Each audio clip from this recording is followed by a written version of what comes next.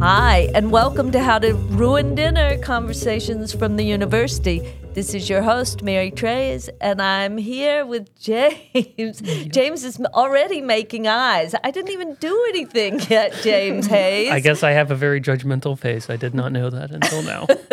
And our special guests have both been here before, and so I'm very happy to have you both back. Sarah LaChance Adams, Dr. Sarah LaChance Adams, who has one of the great titles. You want to give us your title? Florida Blue Distinguished Professor. Yeah, that distinguished is such a great, that's such a great word. And Skylar, who is now a senior. Skylar Outler was here in her sophomore year. So very happy to have you back, Skylar. Thank you. I'm excited to be back. It'll be fun to hear what you're thinking about and where what you're planning to do. So maybe you could catch us up on your work so far and what you have planned after this year, because graduation is around the corner. Yeah, it is. I'm a senior now. I'm planning to go to grad school, actually, for philosophy, so excited about that. Yeah, so you're in the application stage. Yes. Mm-hmm. And Sarah, do you want to tell us about your work and what you're thinking about these days? Sure. So my latest project is about reproductive justice for trans and non-binary folks. So this is going to fit into our wider topic, which is why you two are together. So do you want to tell us about the paper you're working on, your sexual ethics concerns? My thesis topic is about reformulating a sexual ethic that's based off of care and relation, or more so relationships. And I'm trying to kind of like fight back against our like current sexual ethic that's based off of an ethics of justice, which is more about rights and universal laws and principles. Whereas you're thinking about care as the central concern of an ethicist, and it's you. When we were talking, you used the phrase a feminist care ethics. So maybe we should just break down that those terms, and maybe you can help us understand why you want to call it feminist. Why isn't it just care ethics? Care ethics does exist, but feminist care ethics is more so isn't based off of women's experience, but it's more so to it's more about like creating equality between men and women and putting like ethics in the middle of it, if that makes sense. Yeah. I mean, so is it to highlight, in part, the distinctively masculine, not male, but masculine characteristics of other ethical systems? Is that what it is in part trying to accomplish by attaching feminist to that title? I think it is that. It's so much more because there isn't something called like a male care ethic. It's just like what we think of ethics. It isn't even like care attached to it. Like it's so much about like, it's really black and white, our current ethical approach. And feminist care ethics is a lot about context. You see a lot of intersectionality that is present within feminist care ethics. And it's a lot about like about how our relation to each other, it's a lot about like relationships and how we can like build a better, like, I don't want to say world, that can kind of sound kind of cheesy, but like a better community if we care about our relationship to other people and how our actions can affect others. And our current ethical approach is basically just how this is going to affect me, not other people. Yeah, and you can see that within our current sexual ethic too. So yeah, how would you describe the way many of us, and I'm religious studies, so I'm gonna pull up Judeo-Christian, Islamic, the Abrahamic traditions, and the way in which sexual ethics has definitely had taboos attached to it, and right and wrong, almost exclusively, I would say. And you're talking about getting away from that. But how do you see sort of the religious component of our thinking? When it comes to sexual ethics, Yeah, I'm just trying to point out, I think what I'm trying to yeah, do I kind of see what you're talking about. Yeah, I'm trying to say that there's a philosophical component to it, but there's also this deeply religious component to it, I think, when we talk about sex, that's always there. And I wonder if you deal with that sort of as a separate issue, or do you try to stay just with a philosophical approach? You talked about justice before. Well, I see a lot of our like ideas of like sex and like what is right and wrong. You see a lot with like within Christianity, like don't have sex before marriage. Sex is only between a man and a woman, and like sex is purely for procreation, and yeah, like that is even like within secular culture now, where like sex, where like you were looked down upon for having sex before marriage, or like just having sex with someone that you don't really like want to be with romantically. Like it's like you see the religious elements now within about sex within like secular culture too. And do you think this feminist care ethics is able to kind of separate a little bit more easily from that? Yeah, I think what Skylar said is really helpful, and it definitely connects all of these together. So, like what your examples, Skylar, are about prohibitions. Don't do this, don't do that. Or maybe you can do this in certain circumstances. If you want to have a child, yes, and if you don't, no. So that non-interference or that prohibition model that we see, for example, in Christianity, thou shalt not. That is similar to the rights-based model. People have rights to not be interfered with. Don't interfere with me, and I won't interfere with you. And that's a lot of what our sexual culture has to do with. Did you get consent or not? Well, feminist philosophers know that that's a very complicated question, actually, because as Skylar said, it has to do with context. What context are you in? The way that care ethics, feminist care ethics, is different is it's not a question of is it a prohibition that you're violating or did someone interfere? It's is this person being cared for? And that's a radically different question. Right.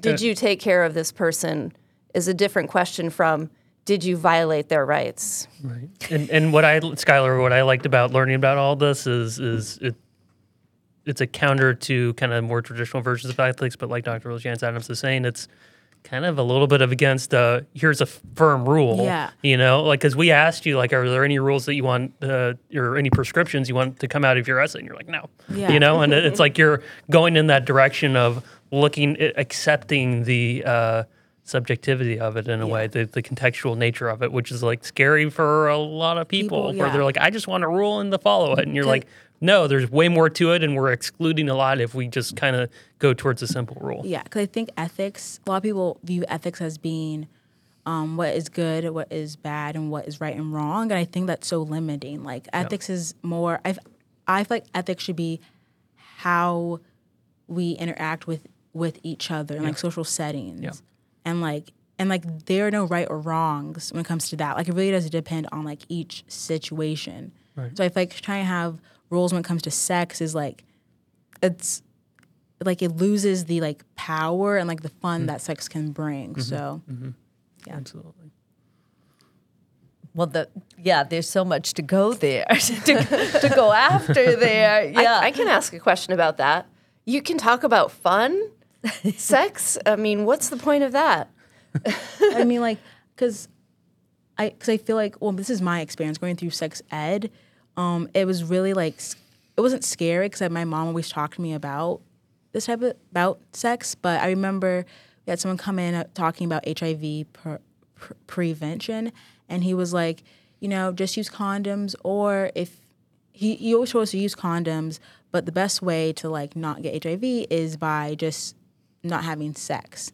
And I think that like, I know like the sentiment was meant to help, but I feel like there's like something within that statement that's like, don't do it until like XYZ happens.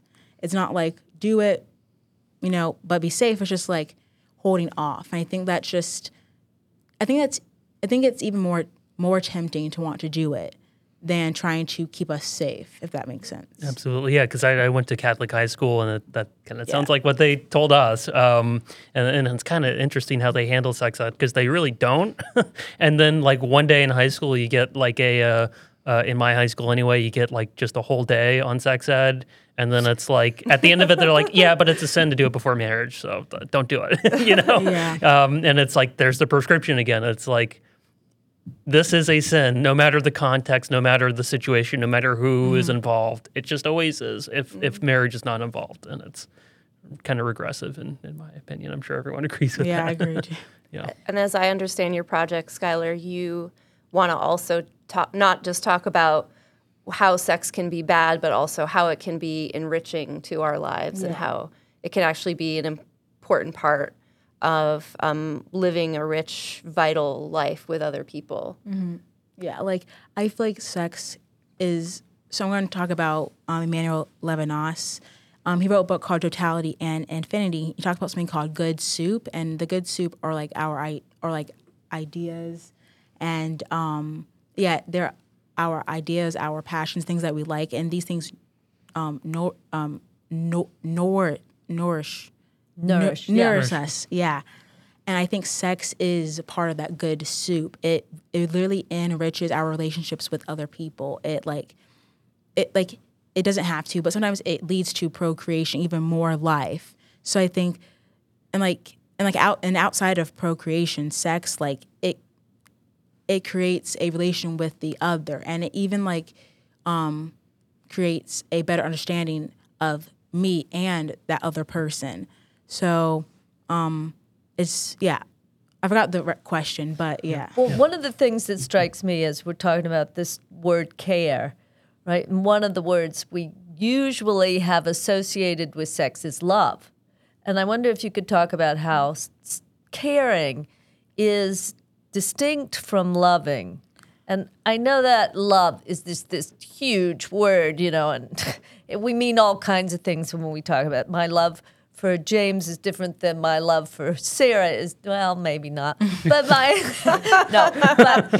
I'm jealous, James. We have all these kinds of love. Like you love your children different than you love your partner, husband. Yeah. Romantic versus apage love. All that, there are all these, and some involve devotion and some involve obligation, but care does not carry that weight, I don't think. So why the word care over love?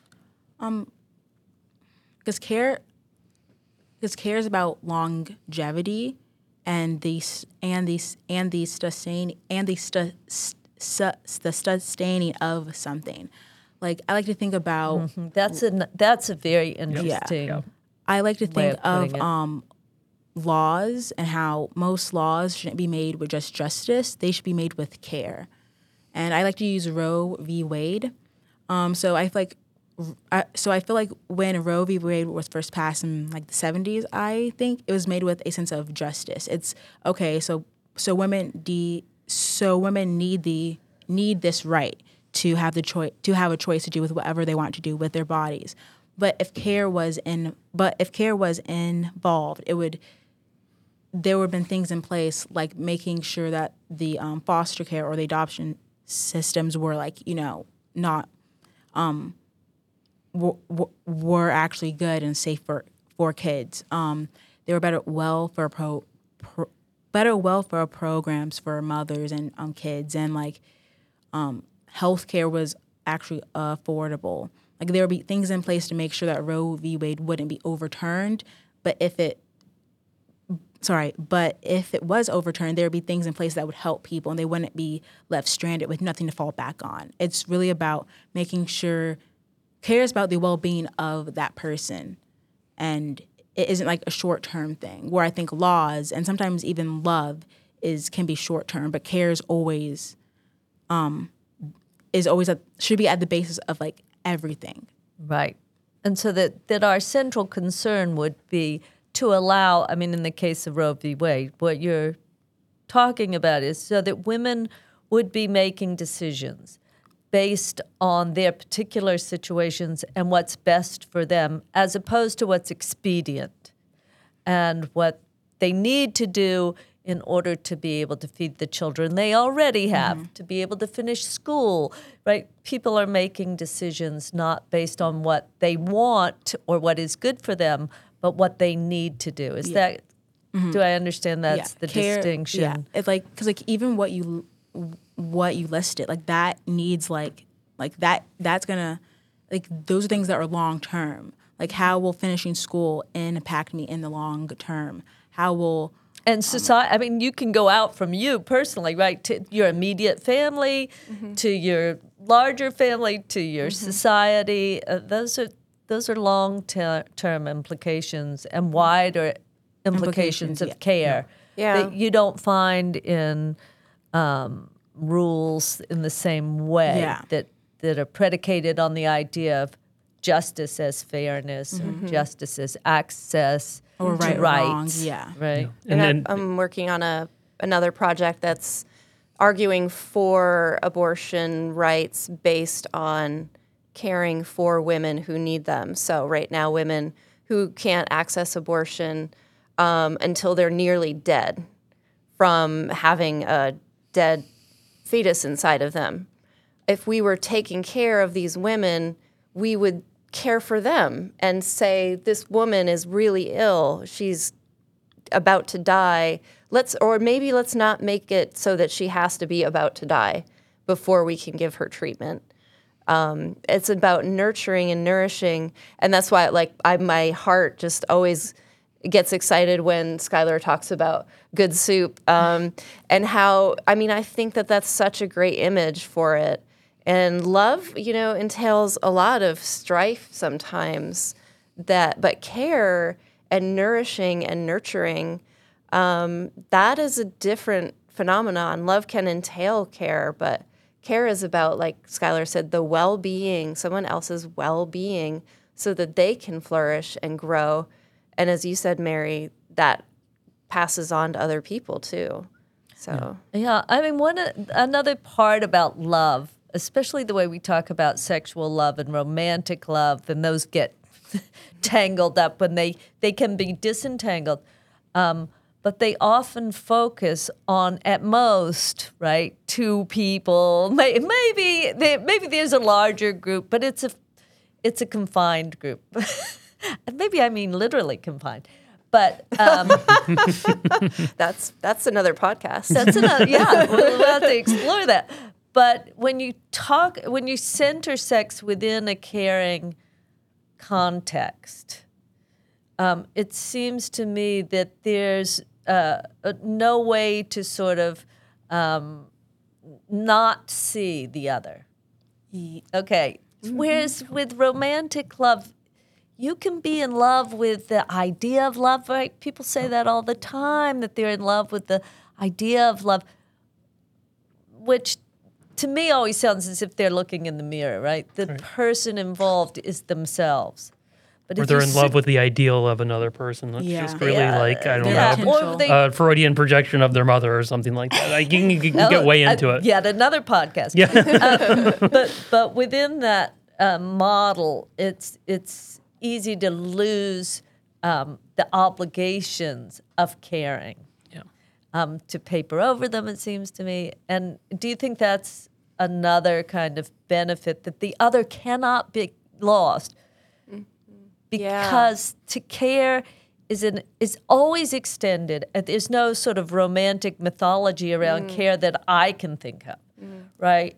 That a mother's love is maybe the closest thing maybe I can think of. I think Very, But very. yeah. Yeah. I was gonna say, like, a How mother- dare you? I think, because like I remember I took ethics of pregnancy, childbirth, and mothering. Talking about a mother's love is such. It really does go back to how the feminine traits of nurturing, being soft, and even care, it as a disposition that only women can have, and it's really limiting, not just to women but to men, and it allows men to not view. It allows men not to actually try to be caring and try to develop things like empathy. Or it becomes a weakness. It's seen Yeah. as, and that's to your point that we were discussing in our pre-interview about vulnerability. Yeah, like vulnerability. But I'll get to that. Yeah, but with sorry. care being no, it's gonna connect. But like with care, so like care should not be viewed as a disposition, but it should be viewed as a value, something that we should all want to have. Okay. And so thinking back to how care is usually seen as a disposition for women, it limits it. Men see caring as only a feminine trait that women should naturally like have, and it doesn't make them, and it makes care not an actual value. And I think that that's where in our sexual ethic, our current sexual ethic, where like we lose that aspect of vulnerability, because most I don't want to say most men, but men kind of have this guard up sometimes. I think just as people now, we have a guard up, and it's like I don't want to get hurt, so I'm not gonna allow my feelings to be involved. But I feel like without vulnerability, we will never even have the chance to even like feel the potential pleasures of sex or just pleasures of like good things happening if we are so scared of being vulnerable and being broken down. Right. So I think you're right on about that because a lot of men don't even know what they feel. It's like they Yeah. just know they don't want to feel bad. But what's bad? Most men don't even know. And it's like that whole message. Like it seems like a meme, but it's true. Like in my experience, it's true. Like don't be sensitive. Men aren't sensitive, and it's like, but okay. you need that sensitivity, not even within sex, but Yeah. within like life. Like Yeah, in general. knowing that I hurt someone. Yeah. It's like, oh, I am so sorry. Like I'm actually sorry. I feel bad that like you feel bad, and like you correct your action. Right. Yeah, like feelings are so important in like our interactions with other people. Like those like feelings are really important. They're not bad things. And I think feeling things like rage or anger, like those aren't bad things. Like those things are very normal. Right. Obviously you shouldn't let them get to the point where you take out on other people, but like feeling those feelings, like that's how like that makes you, I don't want to say that makes you human, but like that's how I feel connected to like, that's how I feel my humanity. That's how I know like I'm alive. Like, like this semester's kind of rough. And like, I remember I felt like really sad and even like heartbroken at one point. And I'm like, but like, this is like, I don't want to say this is life, but feeling these feelings, like I'm human, like, so like, and I feel like that can even like go into like sex too. Like, I'm not saying sex is like a human thing that we have to do, but like feeling those things, like feeling pleasure is normal. And like, it's something that like, if you want to experience it, it isn't a bad thing. And it's a normal thing to want too. Right. So. And that's what I like about that, the analogy of the nourishing soup and all that stuff, where sex is a part of it, but it's not the whole thing. And that kind of curtails the potential critique of, what about sex addicts? Like that's all what their whole life is about. And for a lot of people, that's how they just kind of like not nullify, but they like numb out their emotions by feeling like a super high emotion, like for 5 to 7 minutes, and then like that's it, Yeah. And it's like I don't want to feel any of this bad stuff. I'm just gonna blot it out with this really great feeling, and then it's just a cycle of addiction and repeating it. But it's like no, it's part of like it's a healthier way of going about it. It's like a part of the soup. It's not the whole thing. Can I throw something else out? Yes. So I know that Skylar got really inspired by bell hooks. And that's something I haven't had a chance to ask you about yet. Yeah. So do you mind talking a little about Bell Hooks and what you think about her work? Yeah. So it was it was not this summer, but summer before that. I read all about love, and there's a certain chapter. I think I forgot the chapter number, but it's called the love ethic, and she's basically saying how love should be at the basis of everything that we do, and how we should have love for each other, and love that we have for different people in our lives. It shouldn't be necessarily different, but it should be a different degree, if that makes sense. Like, obviously for my partner, it's going to be like a different level, but it isn't different than for my friends. And then she goes into and then she actually uses the example of like not ditching your friends for your new partner, because you both love them and they both matter a lot to you. It's just like a different relationship, a different like, I don't want to say different love, but just like a different degree, if that makes sense. Different context. Yeah. Yeah. Yeah. And it goes back to that theme of equality that we were talking about with feminist care ethics. It's about, it's this love and this love. It's not better or worse than the other. It's just different context, different person. Yeah. And she also goes into how if love was like actually pushed into our society, we wouldn't have things like it wouldn't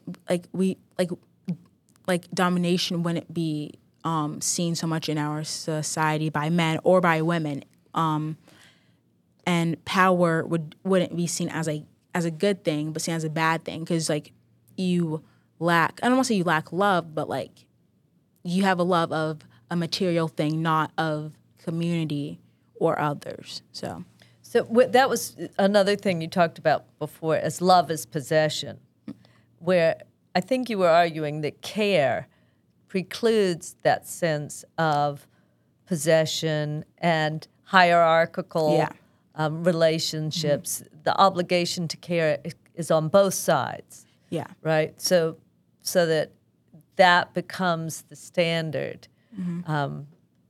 Are we cared for, as opposed to are we loved? And in that context, I mean, it would be easy to conflate those two words, I would think, or find ways in which they share similarities. But I do think it's a little bit harder to talk about care maybe in hierarchical ways so that you're disrupting a power dynamic, which is what feminism is really trying to do all the time. Although in some cases, and this is partly why I think, as Skylar was saying, it is important that it's a feminist care ethics, because feminism is about dissecting power dynamics. Care can become a power-ridden activity. So, for example, you might think about someone taking care of someone else who has disabilities that prevent them from defending themselves. There is a lot of cases of elder abuse, for example. Yeah. People can get resentful.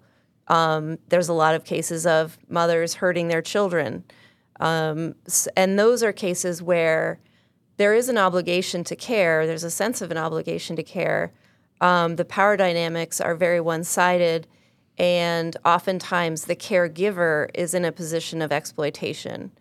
Not because of the person that they're taking care of, but because we have a society that lacks support for caregivers. Yeah, but in that context, you really are kind of changing the meaning of of care, aren't you? I mean, in order to what you're meaning is I think what we mean in that context is you have an obligation to see to their needs. So I would want to make that distinction. This is why definitions would be so critical. So a difference between seeing to the needs and the obligations of making sure they get to school on time is very different than a genuine care that sees to the well-being of the relationship. Is that what I should be pointing us towards? That's a really good point.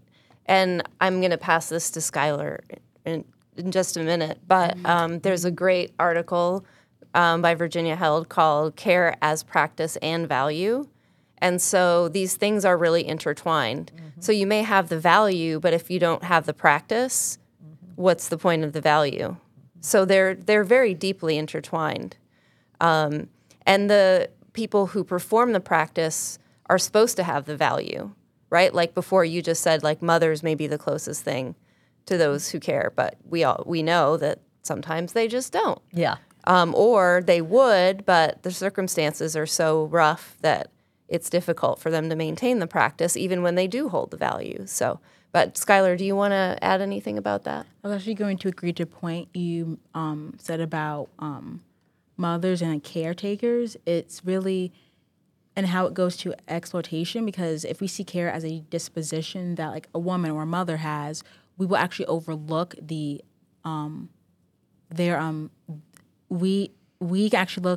actually overlook the signs of abuse that they're doing to that person. I'm like, oh well, that's just a mom taking care of her kid, or like, instead of being, oh well, she shouldn't have like hit him in the store and yelled at him that way. It's like, oh, it's just a mom caring for her kid. It's like, is that really like what care is? And is that, we have to really question like what are they doing in that? Yeah. I mean, back to your point of practice. And also parents have a right to their children. Yeah. Okay, well, are there limits to that? Yeah. But oftentimes that, like you said, it's ignored.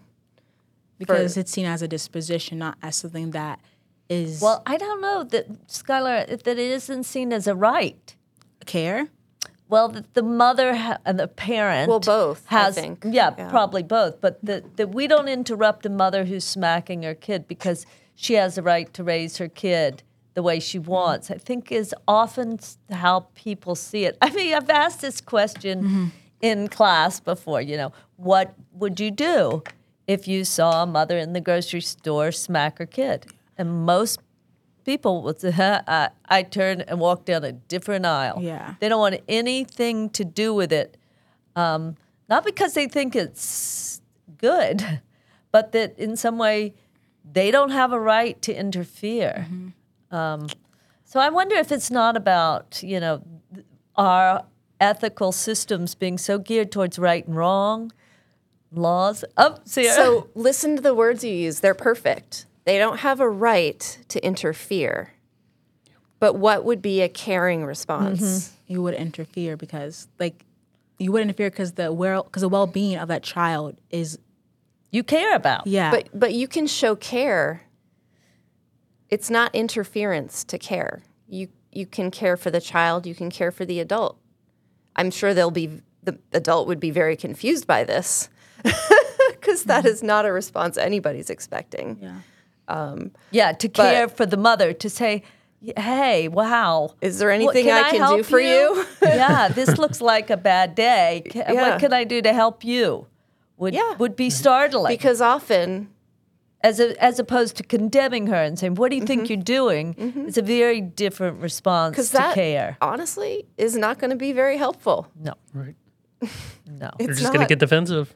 What do Yeah. you know? Or Let me angrier, raise my, right? or They're gonna to angrier. go Yeah. back to the emotion involved. But that's not something we're often taught how to, what is the caring The problem question? with caring is that, and then this ties back to your project, is that caring makes you vulnerable. Caring makes you vulnerable. vulnerable to get hurt. And I think that people my age, we are really scared of getting hurt. Hey, listen, my age too. I don't want to get hurt. Yeah. I have do. no I interest in do. getting hurt. I get really scared of like getting hurt and like becoming traumatized. And like, I think like, and like I said earlier, like you have to put yourself out there. You have to be vulnerable to even potentially have that good experience. And I think with like sex, like you're being so vulnerable in that moment with another person. And I think the other person that you're with in that moment has a responsibility to uphold your otherness, your alterity. And Levinas talks about this in his book, not about sex specifically, but he talks about like when we actually interact with the other through language, and it's like and it's sustained through their face, we're taking on a responsibility for that other person. When we really look at their face. Is that what you're saying? When we really see them? Well, not really seeing them, just like looking at someone. Like I'm taking on I'm like you are showing me your alterity, and I'm acknowledging that. And I don't know that word. What is the word you're using? Alterity. It's Yeah. it means like other, like outside of me. Yeah, like different from me. So recognizing that other person is so themselves that I have to respect that they're not just like some other me. They are themselves, and that causes this realization that it's like a massive respect Yeah. for that person. And it's really cool because when I first read about it, it's actually in Philosophy, Love, and Sex, and it all made sense. It was like when I am with someone else, or like tie back into sex. When I'm having sex with another person, I am seeing their alterity, and I have a responsibility to uphold that, to respect them, and like he says. And to keep an awareness of it at all times, is that? Well, because is it that's like a very different language than traditionally we've talked about with sex, especially if you think, again, in this idea of you become one. To talk about Alterity. This is a new word for me. Alterity is really a sea change in what, the way I think many of us have been taught about sex and the power of sex to become one, that is really different in a powerful way if I have to continually see the other in the midst of this very physical and exciting and, tingling moment of mine. To keep the other in mind at that moment would be, I don't want to reveal too much, but that's extraordinary, right? Yeah. That's really a powerful way, I think, of thinking about what sex is in relation to others. Yeah. And an ethic that focuses on that. And that's why I really think that's really powerful. Yeah, so I like feminist care ethics so much with Emmanuel Levinas and Totality and Infinity, because not saying most, but some ideas that are in Totality and Infinity, they support feminist care ethics about caring relations and caring practices. Like so in Totality and Infinity, he talks about how through discourse and through language, that's how the other is like introduced to us, and the face like keeps that going. And so thinking about sex when it comes to consenting, even that can kind of be limiting in a way, because me saying yes to something, I can say no the next moment, and they can go back and forth. I think for some people that's scary, but I think keeping that open line of communication, going back to language being welcoming the other, and them going back and forth, not being sure. That is, I don't want to say I had a really good point I was going to make. It's literally being aware of the other, and So it's like their alterity. If you're there in appreciation of like, wow, this is a whole other world I'm facing in this other person, it's not really that jarring if they're to say yes or no. Oh, yes, I like this. Oh, but that, Oh, but this, yes. Oh, but that, no. I mean, you're already in awe of a whole other world, which is this whatever behind this person's eyes. I mean, I don't know. That's where I thought you were going. Yeah, okay, I think I actually remember now. Like that turns into vulnerability, being like, I'm not sure if I like that, or and even turning it back to the other person, like I'm not sure if like she's liking this or if he's liking this or if she wants this or not. That's another point of vulnerability. And do you think it lends itself to going beyond. I mean, we all, I think, know ways in which language confines us, right? And limits, and we are not able to express ourselves fully because the words themselves are confining. But with this alterity, is it then acting in support of a deeper understanding than words alone could help to bring to it? Yeah, So that you have to come to consent with an awareness of the context of the relationship as well as the language that's being used, and really seeing their face. Sometimes maybe you're too close, but that idea that there's this whole being, right, that you're he actually in talks relation with. He actually talks about that, how meaning comes before meaning comes before thought, and meaning comes before language. Like we have, and when I first read that, I thought of I actually thought about like babies, and how when babies cry, like they may not be conscious enough to know that, oh, like I'm crying because I need to be changed, but it means something to us. You know, it's a sign, and like.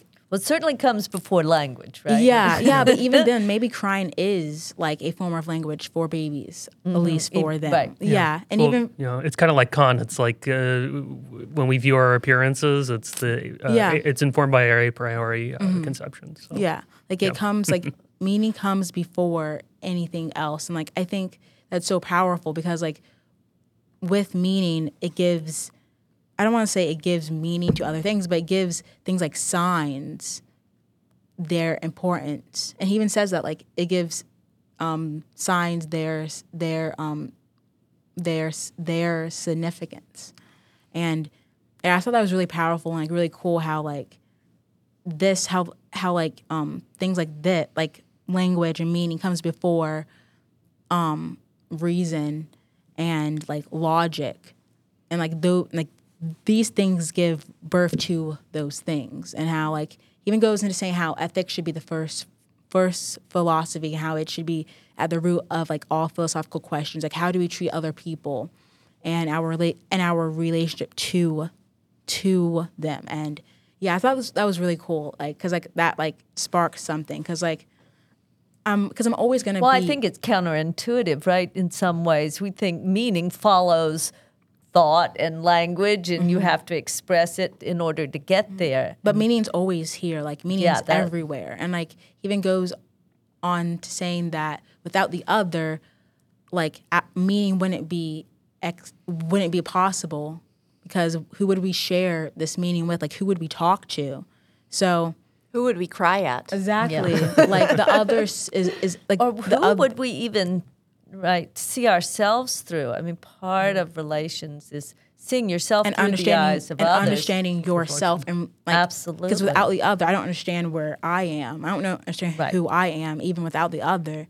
So in totality and infinity, he really does like support feminist care ethics when he talks, because he talks a lot, because like even though he doesn't say it like outright, like this supports the idea of community, and kind of goes against the like modern notion of me, and kind of like this capitalist idea that we do have about others and ourselves. Or the American myth of the rugged individual who's out there conquering He definitely the doesn't world have that. by himself, making a way for herself without either the support of others or in obligation to others. And I think in the last couple of years, we've talked a lot about entitlement as a lack of recognition of the way in which we are, where we are on the backs of others, right? We depend on others for our own education, for our well-being, for our life. well-being from the beginning, and we fail to see the ways in which we're obliged through our like feminist care ethics. Like they always use the example of how as babies we rely, like we depend on someone else to care for us, because without that, like we wouldn't be alive. Literally, we'd die from either neglect or from like starvation, from not being changed. And so like trying to dismiss care, it's kind of like you were like dismissing like the reason for our existence right now. Yeah. And like I think that can even go back to like sex, like I know at least for me, when I have sex with another person, I'm thinking about how this is going to impact them, like even like the and how this is going to impact them in the long term. Like if we're not using protection, that's going to impact both of us, but that's going to impact that person with every other relationship they're going to have, or every other sexual experience they will have. Not not asking if they're okay, or can potentially traumatize them and cause like problems when it comes to sex with other people in the future. Like care is literally care should be at the root of everything that we do, and that includes sex, obviously. So I think we should leave it right there. That was a perfect summation. Yeah. Skylar, really Sarah, James, thank you for this afternoon. It was great to see you both again and talk to you both again. Yeah. Thank you so much. Thank you. Oh, wait. oh yeah. Tell us, have you ruined dinner? Skylar, would you please? Yeah, actually talking about my sex life. It was my cousin's birthday dinner, and like something came up, and I was like, just use like this type of lube. And I was like, oh, and I was in front of like a bunch of uncles and like younger cousins who were like a little bit older than me, and I don't think they see me in that way. I'm like, oops, well, Cousin Skylar, what's lube? Yeah, I was like, well, there it is. So, Did the conversation just stop? I don't really remember. I think I was a little bit too embarrassed. I was like, Did you just have one of those moments I was like, where you were out and of everyone body? just looked around, and like I think our food actually came. Meanwhile, your aunts and uncles are like, how do you spell that? Yeah, but I don't think we've ever had a better story than I don't think we have either. That's a good one. That is a very good one. I'm glad I remembered to ask. yeah, I was hoping that you didn't forget, because I thought it was really good. Oh, I almost did. Okay, this time I'm turning the machine off. Okay.